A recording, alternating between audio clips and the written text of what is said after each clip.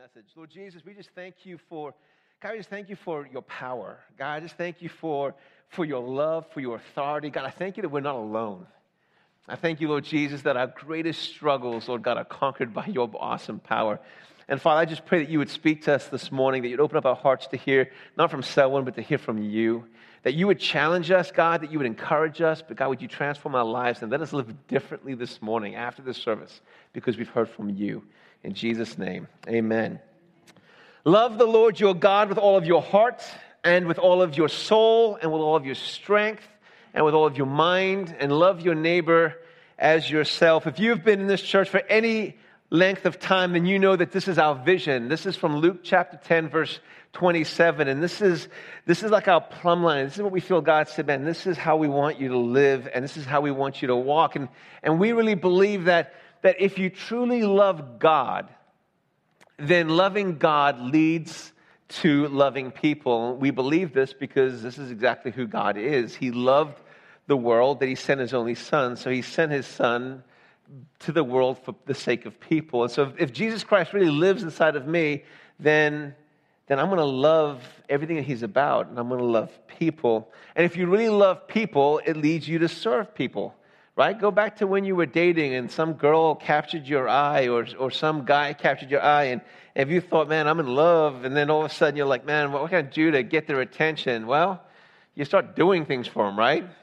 You start showing them love in practical ways, flowers and all kinds of things. And that's kind of the same true with us. If you love people, if you love God's people, you begin to serve people. You begin to do things for people because you love them and you want to see them find Christ. And serving people leads people to know God. So serving leads to leading.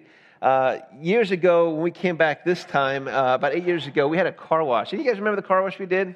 The free car wash? Nobody. All right. A couple of us. All right.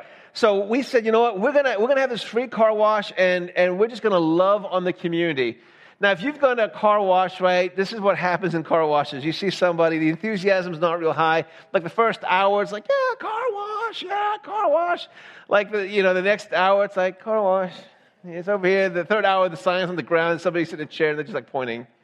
Like you read it yourself. There's a car wash here. But you know, how many times you drive by and you see a free car wash, right? You see a free car wash?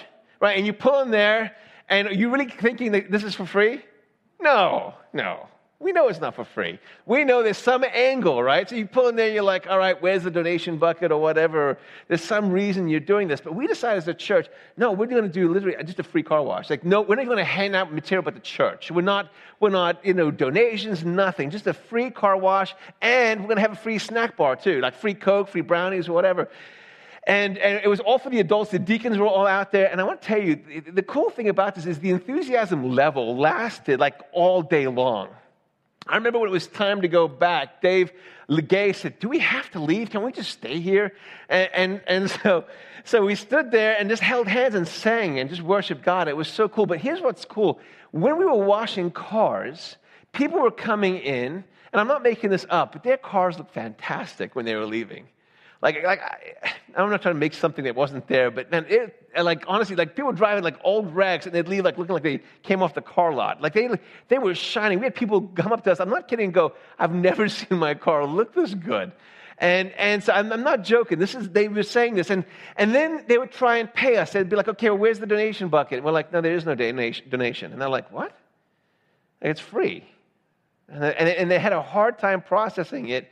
And then they were like, well, how much for the snack? Like they had to give money for something. We're like, that's free too. And they were actually, some people were like, they were dumbfounded. And some of them would leave and they'd be blowing the horn, driving on the road, was waving, right? Like they were so amazed. Like there was no angle. It was just free. And then, see, what happens was, when they get served, they start, and it's for free, they don't understand it, and they start asking questions like, why are you doing this? And this was our response: because Jesus loves you and so do we. That's it. That's the only response. And what's interesting, some people couldn't receive that. There were some people that actually got frustrated because they had to pay for this. They were like, no, you don't understand. No, I've got to pay for this. We're like, sorry, we're not taking anything. Well, and then we told them, go to Father Bill's, give the money there or something. But we're not. And here's what happens. What happens is, when you get something for free, like technically nothing's ever free. You have to file it somewhere, right, in your mind. Your mind's like this big filing cabinet, and you have to go, okay, so you did this because you're promoting the church. Okay, there, I can file it in my little filing cabinet. That makes sense. That's why you did it. Or you're doing this because you're going on a mission trip or Six Flags trip or whatever. But here, see, what happens is when you say, no, I'm doing this because Jesus loves you, a lot of people don't have a Jesus file, right? And they don't want that file to actually exist. And so they have a hard time filing it, because if they file it there, then they have to have a file for Jesus. And they don't want that. So they just have to somehow, and they wrestle with it. But here's what's so cool is when you serve people, they ask questions. If you just go up to somebody and go, hey, listen, my name's Selwyn, I want you to know Jesus loves you. Lord, like the guard's up. Like, well, who are you? What do you want? But if you do something for someone and they go, why are you doing this? Well, it's because Jesus loves you. Really? And all of a sudden the walls are down. So we really believe that when you serve people out of a genuine heart, it leads people to asking questions. And when people ask questions, then they're open to hear the answers. And you don't just go in and just basically, tackle people and say, Jesus loves you. You don't know who I am, but you better accept him. Like, that makes no sense. So when you really embrace this, loving God leads to loving people, and loving people leads to serving people. And if you serve people, they're going to ask questions. And when they do, guess what? You're going to be responding. Now you're having conversation, and then the Holy Spirit's going to move in that conversation. And he's going to have a part in that. And he's going to speak to them. And so often it leads to relationship, and it leads to them finding who Christ is, having an experience with Christ, and their lives being transformed. And then they go, man, I got to tell other people. And this whole process repeats. So we really are passionate about this. And this is why we're doing this series again, about not just talking about it. A vision, if it's just simply words and not lived out, it's nothing. This is the vision. This is where we're going. And so we believe that loving God leads to loving people, which leads to serving people, which leads to leading people. And so basically where we come out as a church is it's loving, it's serving, it's leading. And so over the last 8 weeks, we've been doing a series on our vision. First 4 weeks was on loving. The second 4 weeks were on serving. And then this morning we start on 4 weeks of leading. When I ask, and this is more like me just talking to you this morning rather than preaching, all right? So when I ask you about leading or leadership, what do you think of? Say, I'm going to talk to you about leading. What comes to mind? I can hear some murmurs, but I can't hear. Teaching. Okay, teaching. So teaching would be someone in front with an audience, right? People learning, right? What else? Say again? Responsibility. All right, yeah, responsibility. Yes. Being a role model. Sacrifice. All right. Yeah, and these are things that we think about. Like, we tend to think of people in certain positions or prominent positions. You can think of the president. You can think of mayors. You can think of CEOs. You can think of, hey, my boss.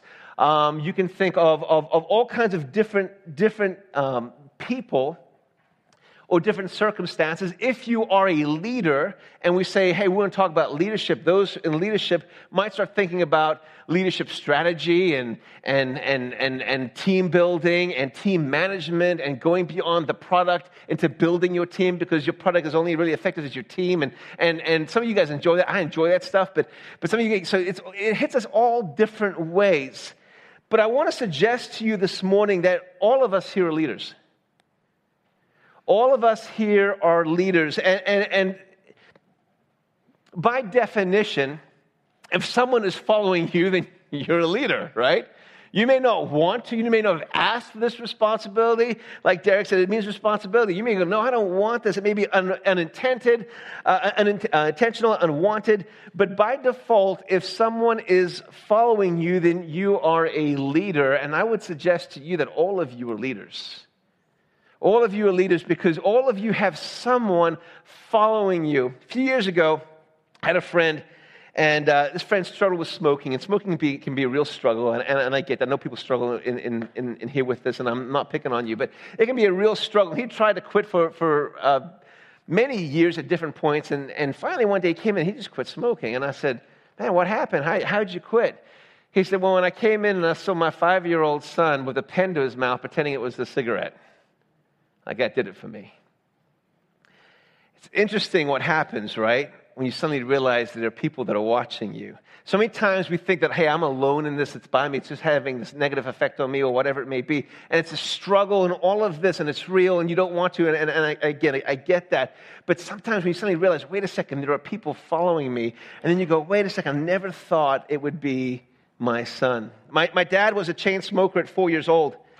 You guys are looking like I'm crazy. Ask him. My dad, at 4 years old, was a chain smoker. My grandfather, who was a judge, had a very stressful job. He smoked a lot. And back in the day, when smoking first started, it was healthy. People didn't know anything about it, and they thought it was all cool. And so my dad at 4 years old would sit next to his dad and just watch him. And he would sit there and just smoke at night. Remember those like brass ashtrays that kind of had those lips that curved over? Well, my dad's fingers were small enough, right, that when my grandfather would put out his cigarette, there would be a little bit left of it. He would stick his fingers into the ashtray and get the little buds and put them in his pocket. 4 years old, he would do this, right? If you get a whole pocket full, then he'd sneak into the pantry and he'd light up. At 4 years old, he would light up and he would be smoking the buds of my grandfather, right? Ask my dad, he will tell you this is a true story. And my dad thinks the world of his dad. His father obviously passed away a long time ago. But guess what? Little eyes, little people, man, they worship the ground you walk on. And they really do. And some of the most important people that you lead, even if you are a leader of people, a manager, won't necessarily be the teams that you manage or the people that you oversee. So many times that they're your kids. Not just your kids, they're actually other people's kids as well. Just to make it a little bit more personal, if I were to take the church van on a trip and you guys were with me, in that trip with church people, you're probably going to see kind of a calm Selwyn driving the church van in traffic, and you're probably going to think, man, this guy is just, nothing bothers him in traffic. I just want you to know that that's all a lie, and it's not true. It is a mask that I wear because I am now accountable to the people in the car with me, right? Right? And don't look at me like you're shocked, all right? You do the same thing. Like, you're there, you're driving, and you have people with you. But listen, if you were to get Selwyn by himself with Michael or Lori or my family, I'm a little more free, right? Have a little bit more freedom. I'm a little bit more vocal. Now, I'm not like screaming obscenities or anything like that or hand gestures, but, you might see a little bit of stress, a little bit of tension. You might hear me vocalize a few things, and I don't think anything of it. I'm just driving, and it's like, oh, come on, do you have to go 15 miles an hour? It is 30 miles, and I may not even be in a hurry, but now I am because you're driving so slowly. Do you really have to veer out to turn into your driveway? And it's like, oh, you're killing me, right? Please agree with me, right? Don't look at me this way. You guys did it to me because I'm from the South. I didn't used to be this way, all right? In fact, when we drive back down to Georgia, I get to Virginia, and I have to pull over, and I have to exhale. And Lori goes, calm down. Just calm down. We're in a different part of the world again, right? And so it all seems fine. Danny, you don't think there's a problem, there's an issue until you're driving along, and all of a sudden you're in traffic, and your son rolls down the window and starts yelling at everybody. And you realize, where did he get this from? And then you can't look at anyone but yourself, right? And this happens to all of us. You think your language really isn't a problem until you hear your 3-year-old repeat what you say. Then you suddenly go, oh, that doesn't sound so nice. When you're little, even stupid is a bad word. I can't tell you how many times I've been corrected by your children for saying stupid. That's a bad word. Oh, I'm sorry. Right? Now, listen, you're laughing because you know it's true. This is what happens to all of us. If you were a parent, you've had this experience. There are things now that I can look back in my life and go, man, I wish I'd done things differently. I wish I'd managed things differently. As a parent, I would redo that. And this is how we learn. And it's important that we own those things. We don't have to defend them. We don't have to say justify them. In fact, it's wrong when we do, because we're not perfect. We're going to have these mistakes and these things in our lives, and we have to own them and move forward. But what I'm talking to you this morning about is lifestyle leadership. It's a lifestyle of leadership that we have to, before we can think about leading other people, leading teams, leading in Sunday school, man, the first person that you have to lead is yourself. And I want to tell you, too, that that's one of the hardest people to lead. Leading yourself is far harder than leading anybody else. Here's why. Because I can point out somebody else's faults a whole lot easier than I want to point out my own. right? When you lead, you're going to have to address certain things, which can be uncomfortable, but it also can be easy as a leader because it's your issue. It's not mine. So let me tell you about where you're wrong, right? And you have to make judgment calls and things like that. But when you have to lead yourself, you have to also look at yourself internally. You have to look at the good and the bad, and you have to look at it with sound judgment. And so you have to determine in your life what is good and what isn't good. And then you have to address what isn't good. That's uncomfortable because you have to look at yourself. And so because of that, many people don't do it. And so their leading exists for other people without leading themselves. And then what happens is the small things in their lives that could be dealt with when they're small grow and topple them. All right?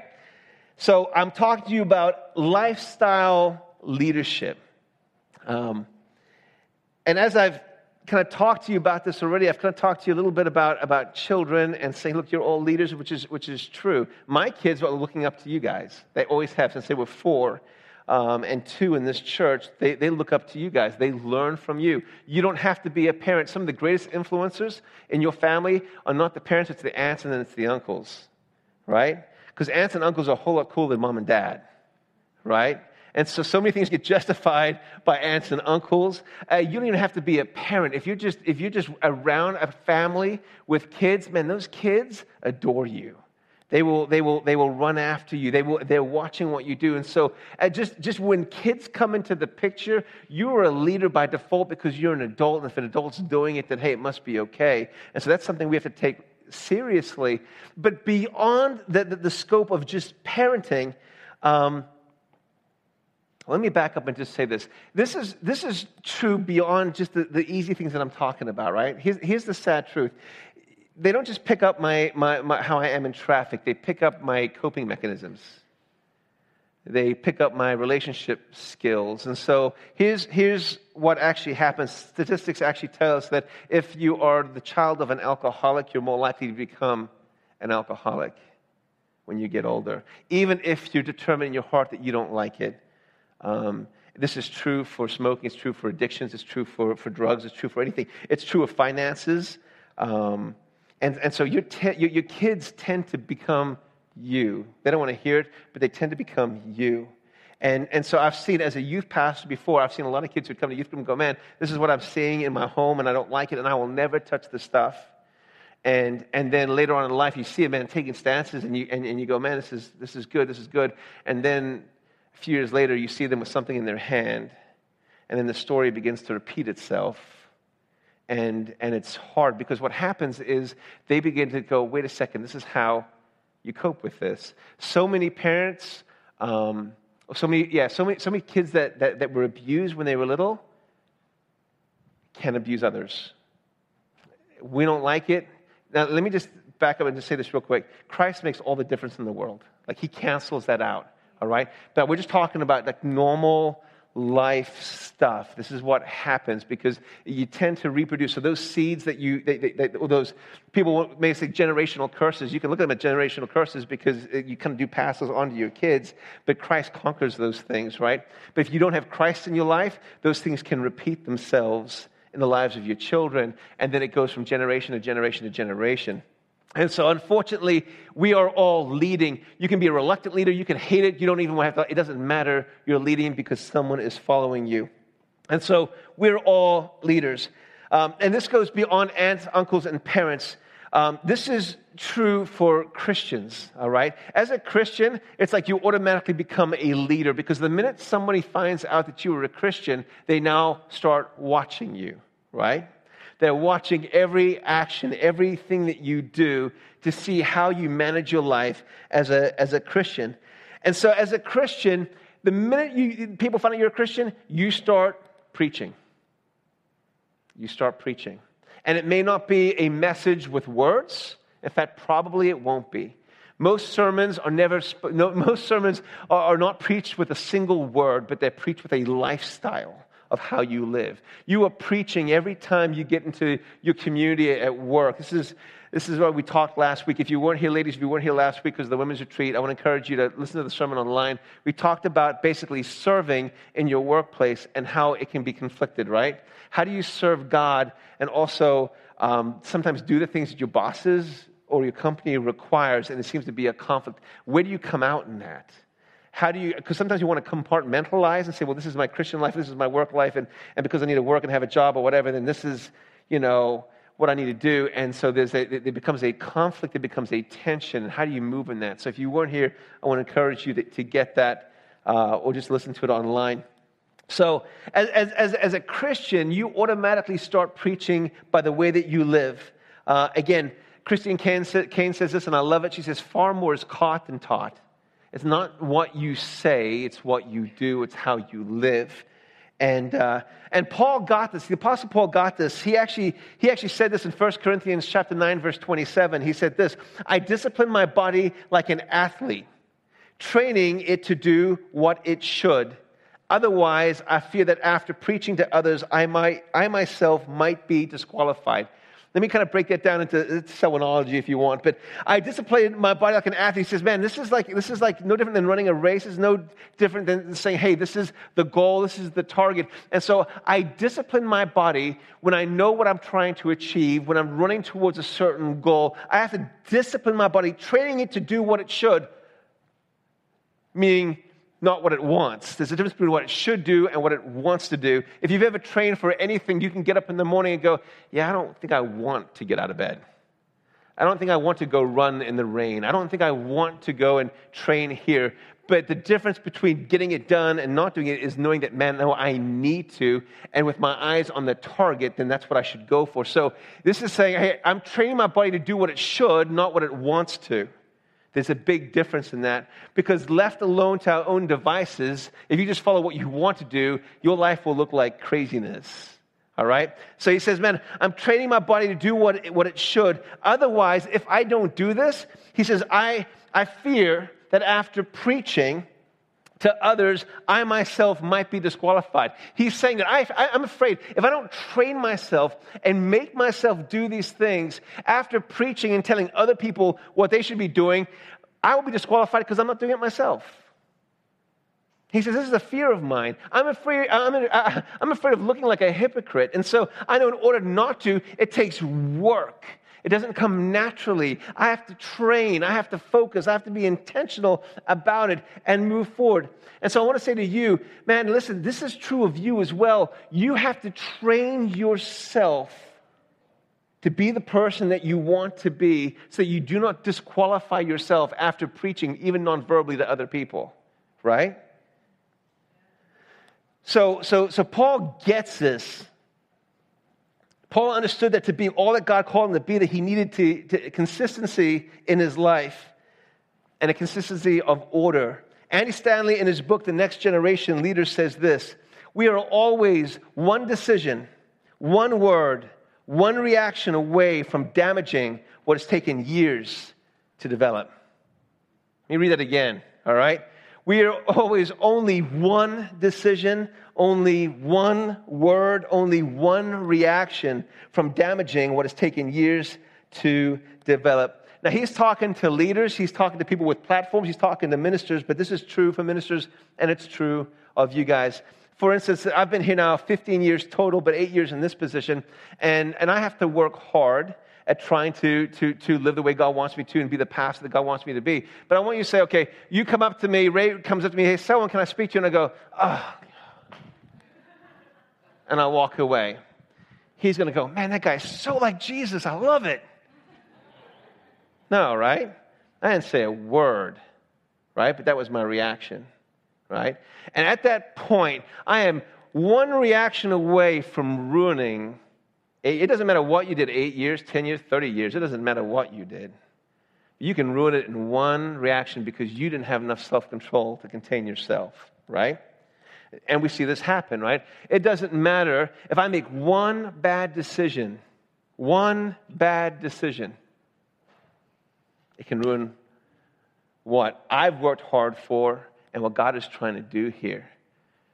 And this is true of you guys too. Think about it. Even in work, when you're sitting at work and you just go, man, here's this dilemma that I'm in. It's a real dilemma, and this is kind of what they're expecting me to do. And ethically, I don't know if I can do that because this is what God says. And man, what do I do? And you wish it was just you alone, and you could just say, man, this is just work, and God will understand, and I've got to. But this is my Christian life. And maybe you don't realize, but there are other people watching you going, okay, what are they going to do? You are one decision, one reaction away from either leading someone to Christ or away from Christ based on what you do. You may not have asked for that, but it's what's on you, and it's on me. So this is serious stuff. We have to look. That self-leadership is important. What we do has to be in the forefront of our minds. You guys have seen this happen all the time on TV, right? How many times have you heard about that pastor that falls, right? And unfortunately, it's just the way it happens. What typically happens is when pastors fall, or when anybody falls, is that it boils down to lack of integrity. All right? It boils down to lack of integrity. Integrity is basically, in a simple definition, is being the same on the inside as what you claim to be on the outside. It's the claim of being the same inside as what you be on the outside. And so when pastors fall, what typically happens is all of a sudden something surfaces, an action, a decision, or something they made that actually says, wait a second, what they say on the outside is not true of what's on the inside. And then this is what happens. So I want to ask you real quick, what is this? It's an orange. Now, how do you really know it's an orange? Well, how do you know? Okay, it looks like one. All right. How many of you guys ever bought oranges at the store? All right. You guys don't eat oranges? All right, whatever. You guys bought fruit, right? All right. So if you're going to go and you're going to go to the store and you're going to put your hard-earned money into buying an orange, you're going to trust that this is really an orange without testing it out. Yes, you are, right? Right? But you know what makes us an orange is not the peel. What actually makes us an orange is really what? What's on the inside, right? This is not rocket science, right? Now, have you ever been disappointed by an orange? You have been? Golly, like First Service said the same thing. You're not supposed to say that. All right, okay, this is what I mean. All right. And by disappointed, you mean what? What do you mean? It was rotten on the inside, all right? What else? It wasn't sweet enough. All right, so for clarity's sake, have you ever bought an orange and opened it up and found it was an apple? No. Or a watermelon, and gone back to the store, but you ripped me off. This is clearly not an orange, right? So you may be disappointed because it's not sweet, but what you opened was still an orange, right? Okay. Oranges tend to have integrity. What makes us an orange is not the outside. What makes us an orange is what is on the inside, right? We're clear on this. We agree. All right, and the only way to find out what's on the inside is to do what? All right, so I'm going to open this up. I know you guys are just sitting here waiting to see what this really is. How many of you guys think it's an orange? How many of you guys think I'm up to something? All right, so we're going to open this up, and we're just going to see what this actually is. Drum roll, please. It's a grapefruit. Somebody First Service says it's a circle. And I go, man, you're going to be disappointed in life. All right, so you open it up, and what is it? You sure you want to taste it? Want to make sure? I wouldn't do that. I'm just kidding. Is it orange? You can have it. It's a gift. All right, so we weren't disappointed once again. And here's the thing. Oranges have integrity. Oranges have natural integrity, right? I have never been disappointed by an orange. All right, so let me ask you another question. Now, inside an orange, there are certain things, right, that you plant. They're seeds, right? Now, if I were to take a seed of an apple and I were to insert it into an orange and leave it there for a year, and then I plant that seed, what does it grow? You sure? It's been an orange, right? So we know that a seed is kind of the heart of something, right? I mean, it really is. The seed is the heart, and no matter what the outside looks like, only what's inside will repeat and reproduce itself. And so it's safe to say that you will take those seeds, if you were to plant them, they're going to turn into oranges, because really what's important is what's on the inside. Here's the difference. This is why oranges have an advantage against you and against me. Oranges naturally have integrity, people don't. Oranges naturally, by default, have integrity, and people do not. This is why Paul says, I have to train myself to be what I want to be, so I don't leave myself up to my own devices.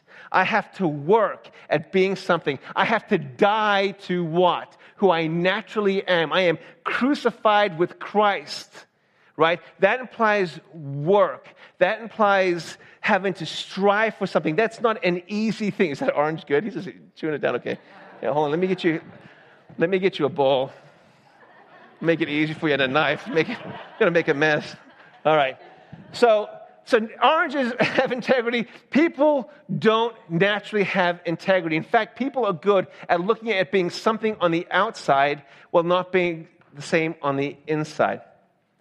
There's stuff going around. I was recently at a conference. Rennie and I were at a conference, and one of the speakers was up there, and she used some language that she shouldn't. And a young pastor said, no, I kind of liked it. It was real.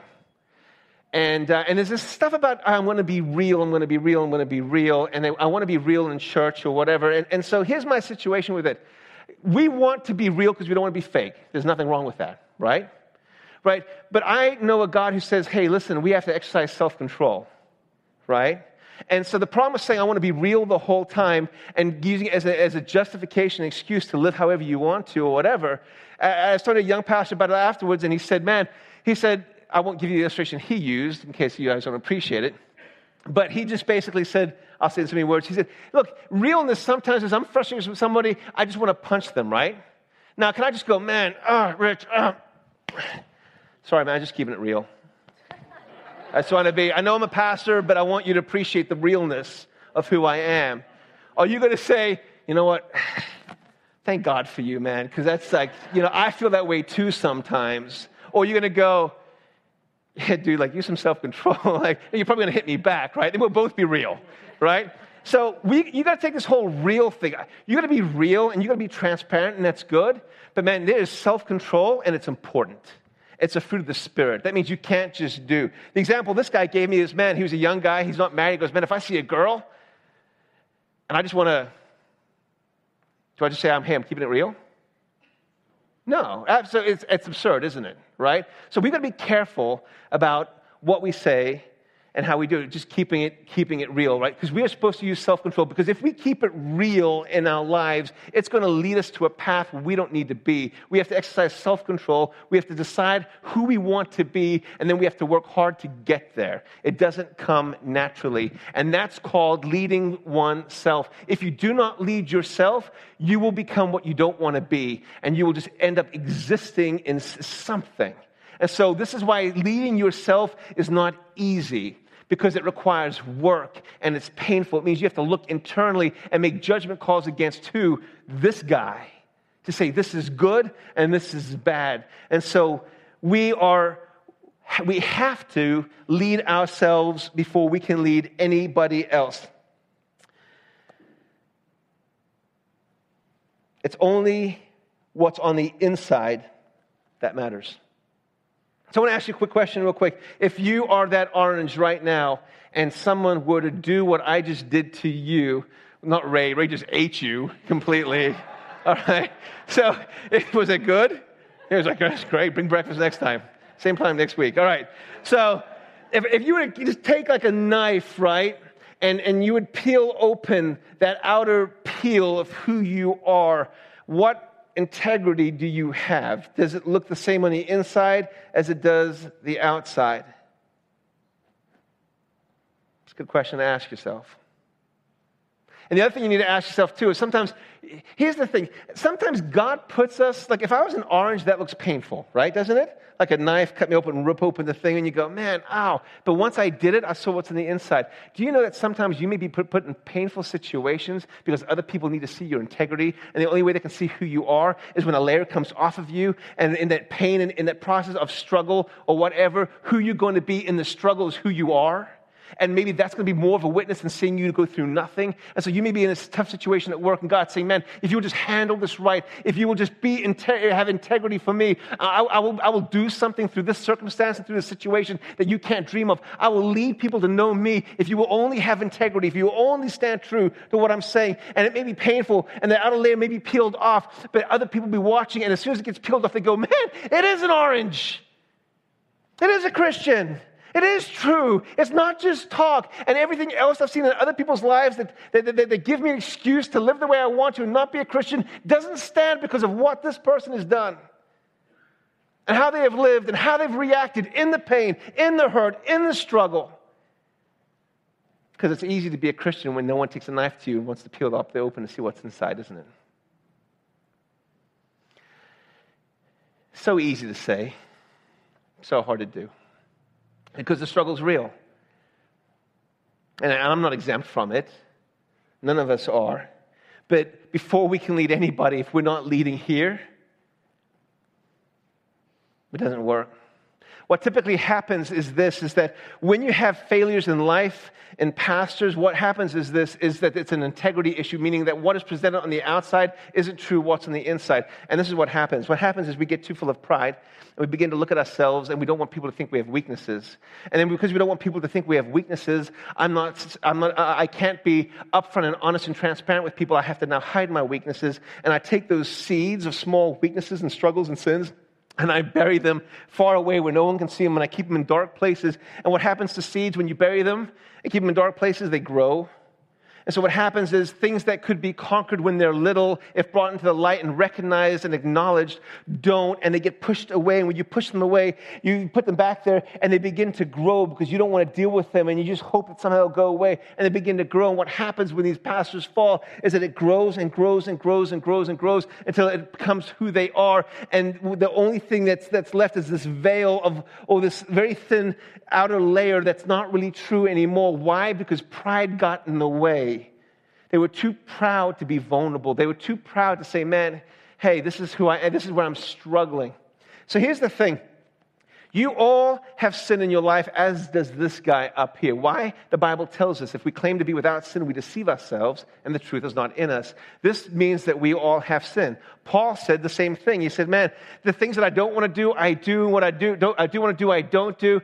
And he goes, man, who's going to save me from this life? And he said, thanks be to God. He said that he had a thorn in his flesh, meaning that there was something that he was struggling with, that he prayed 3 times to God for him to take it from him, and God never took it from him. You ever wonder why God didn't take it from him? I personally think maybe he would have been an arrogant man, right? Man, think about it. If you had no struggles in your life, you would probably be a nightmare. If I had no struggles in my life, I could sit up here and be like, you people. Right?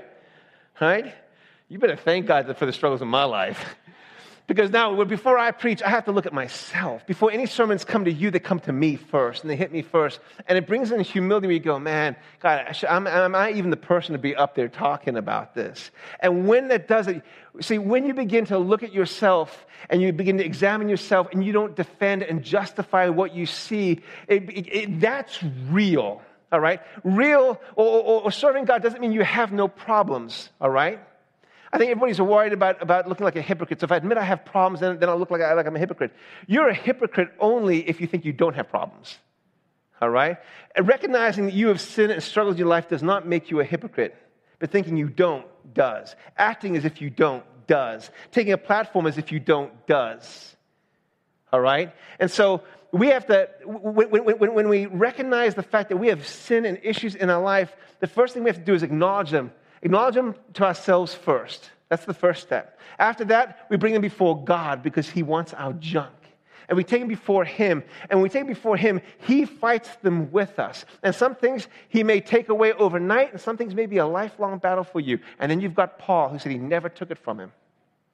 Here's what I know, though. I know that as long as you are engaged in recognizing that this is something that does not belong in your life, as long as that is there, you're not okay with it. And if you're not okay with it, that means there's now a battle that exists in your life that says, man, I don't want this here. And as long as you don't want it here, you start fighting against it, and God helps you fight. And maybe you don't ever conquer it completely, but because you fight it, it keeps it small, right? It keeps it contained. I'm not justifying sin. Understand what I'm saying. But because Paul never said, well, God never took the thorn from me, so I'm okay with it. It's okay. It's his will. That's not what he said. He still didn't like it.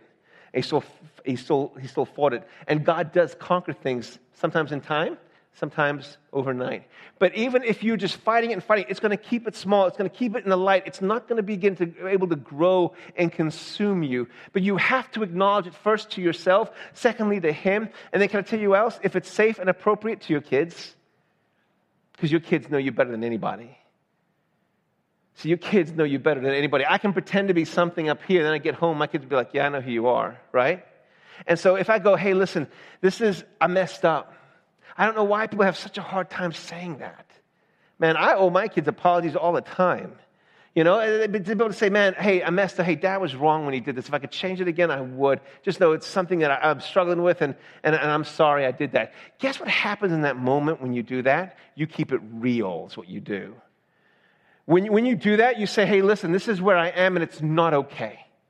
And Dad was wrong, or Mom was wrong, and I want you to know that I'm working on it. All of a sudden, your kid goes, man, it's okay to have failures and to mess up. And it's okay to own them. It's okay to ask somebody and admit them to somebody else. And you are teaching them, and you are training them, and you are leading them how to live, and then they'll be able to own them too.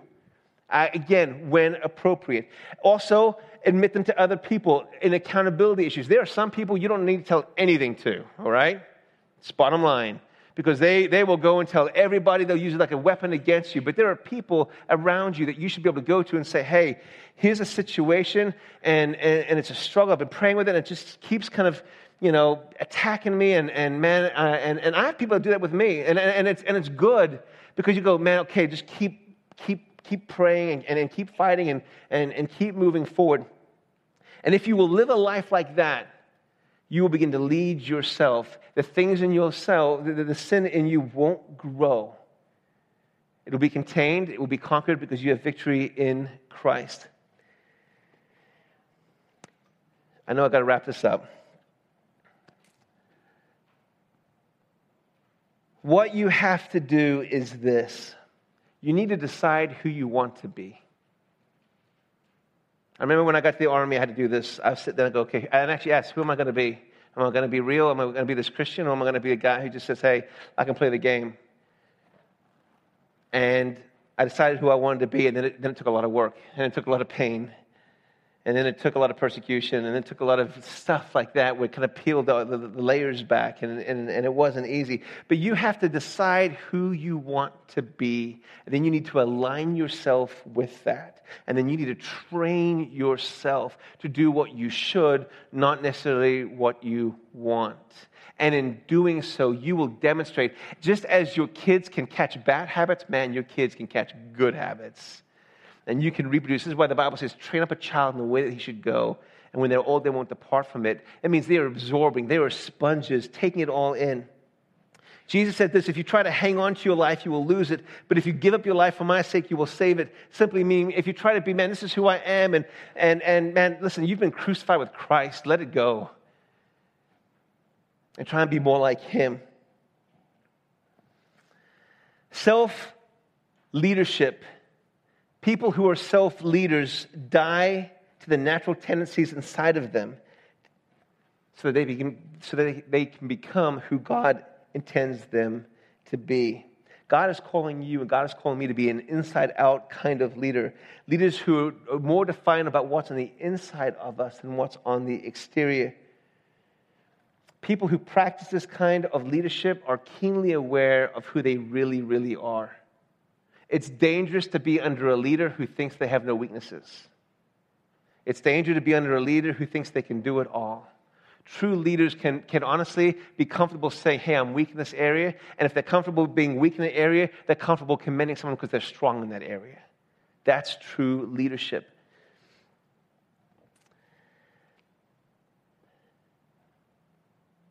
Romans 12:3 says this, do not think of yourself more highly than you ought, but rather think of yourself with sober judgment. We need to examine ourselves to see who we really, really are.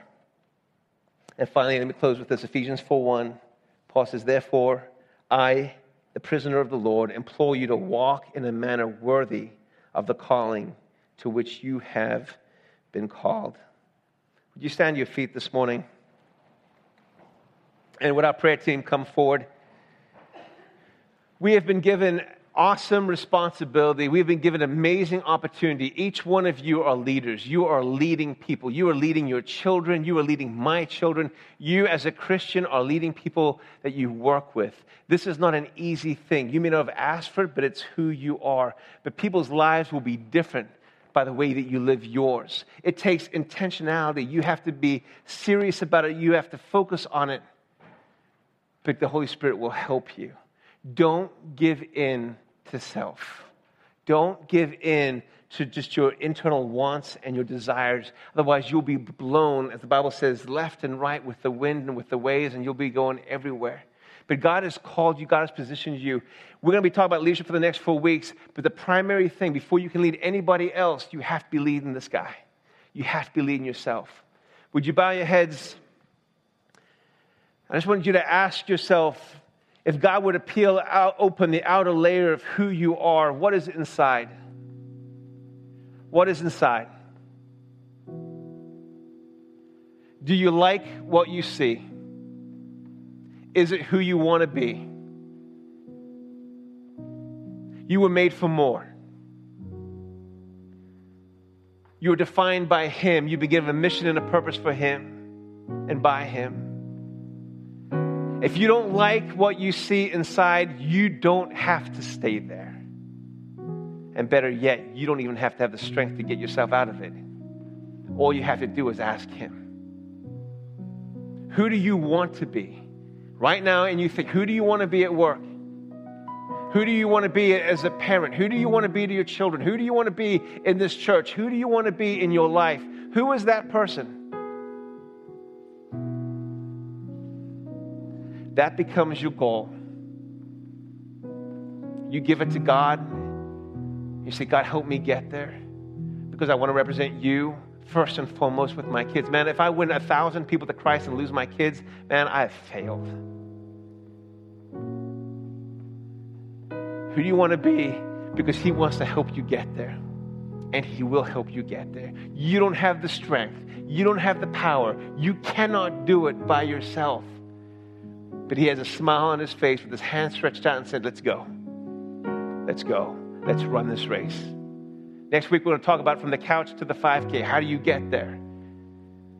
But let's start this week with leading yourself. Amen? Lord Jesus, we come before you. God, I thank you, Lord Jesus, that we have the victory in this, God. God, I can look at my life and I can be disappointed right now, but I know because of your love and your grace and your forgiveness that I can bring my failures to you. God, I can bring what's supposed to be an orange that's not. I can bring it to you, God, and you will forgive me for it, and you will set me free. And God, you will take me by the hand, and you will lead me to the place that you want me to be. God, I just pray, Father, that you would strengthen me, Lord God. God, I pray, Lord Jesus, that you would keep me focused on who it is that you want me to be, that would become my goal and my target. And God, every morning in my struggles, God, that you would strengthen me, Holy Spirit, that you would empower me, that I might be real in front of my children, that I might be real in front of my coworkers, God, that in those difficult times that I may encounter at work or at home, God, the times when that layer is peeled off and the internal is exposed, God, let me be true. God, let me be real. Let them see you in that moment, Lord Jesus, and give me the power to push through. I give my life to you, Lord God. Help me lead first myself and help me lead many to you. In Jesus' name, amen. These altars are open. If you need prayer for anything, I want to encourage you, come get prayer. If you're sick, if you're hurting, we want to pray with you. We love you. Have a great week and go and lead yourself. Amen.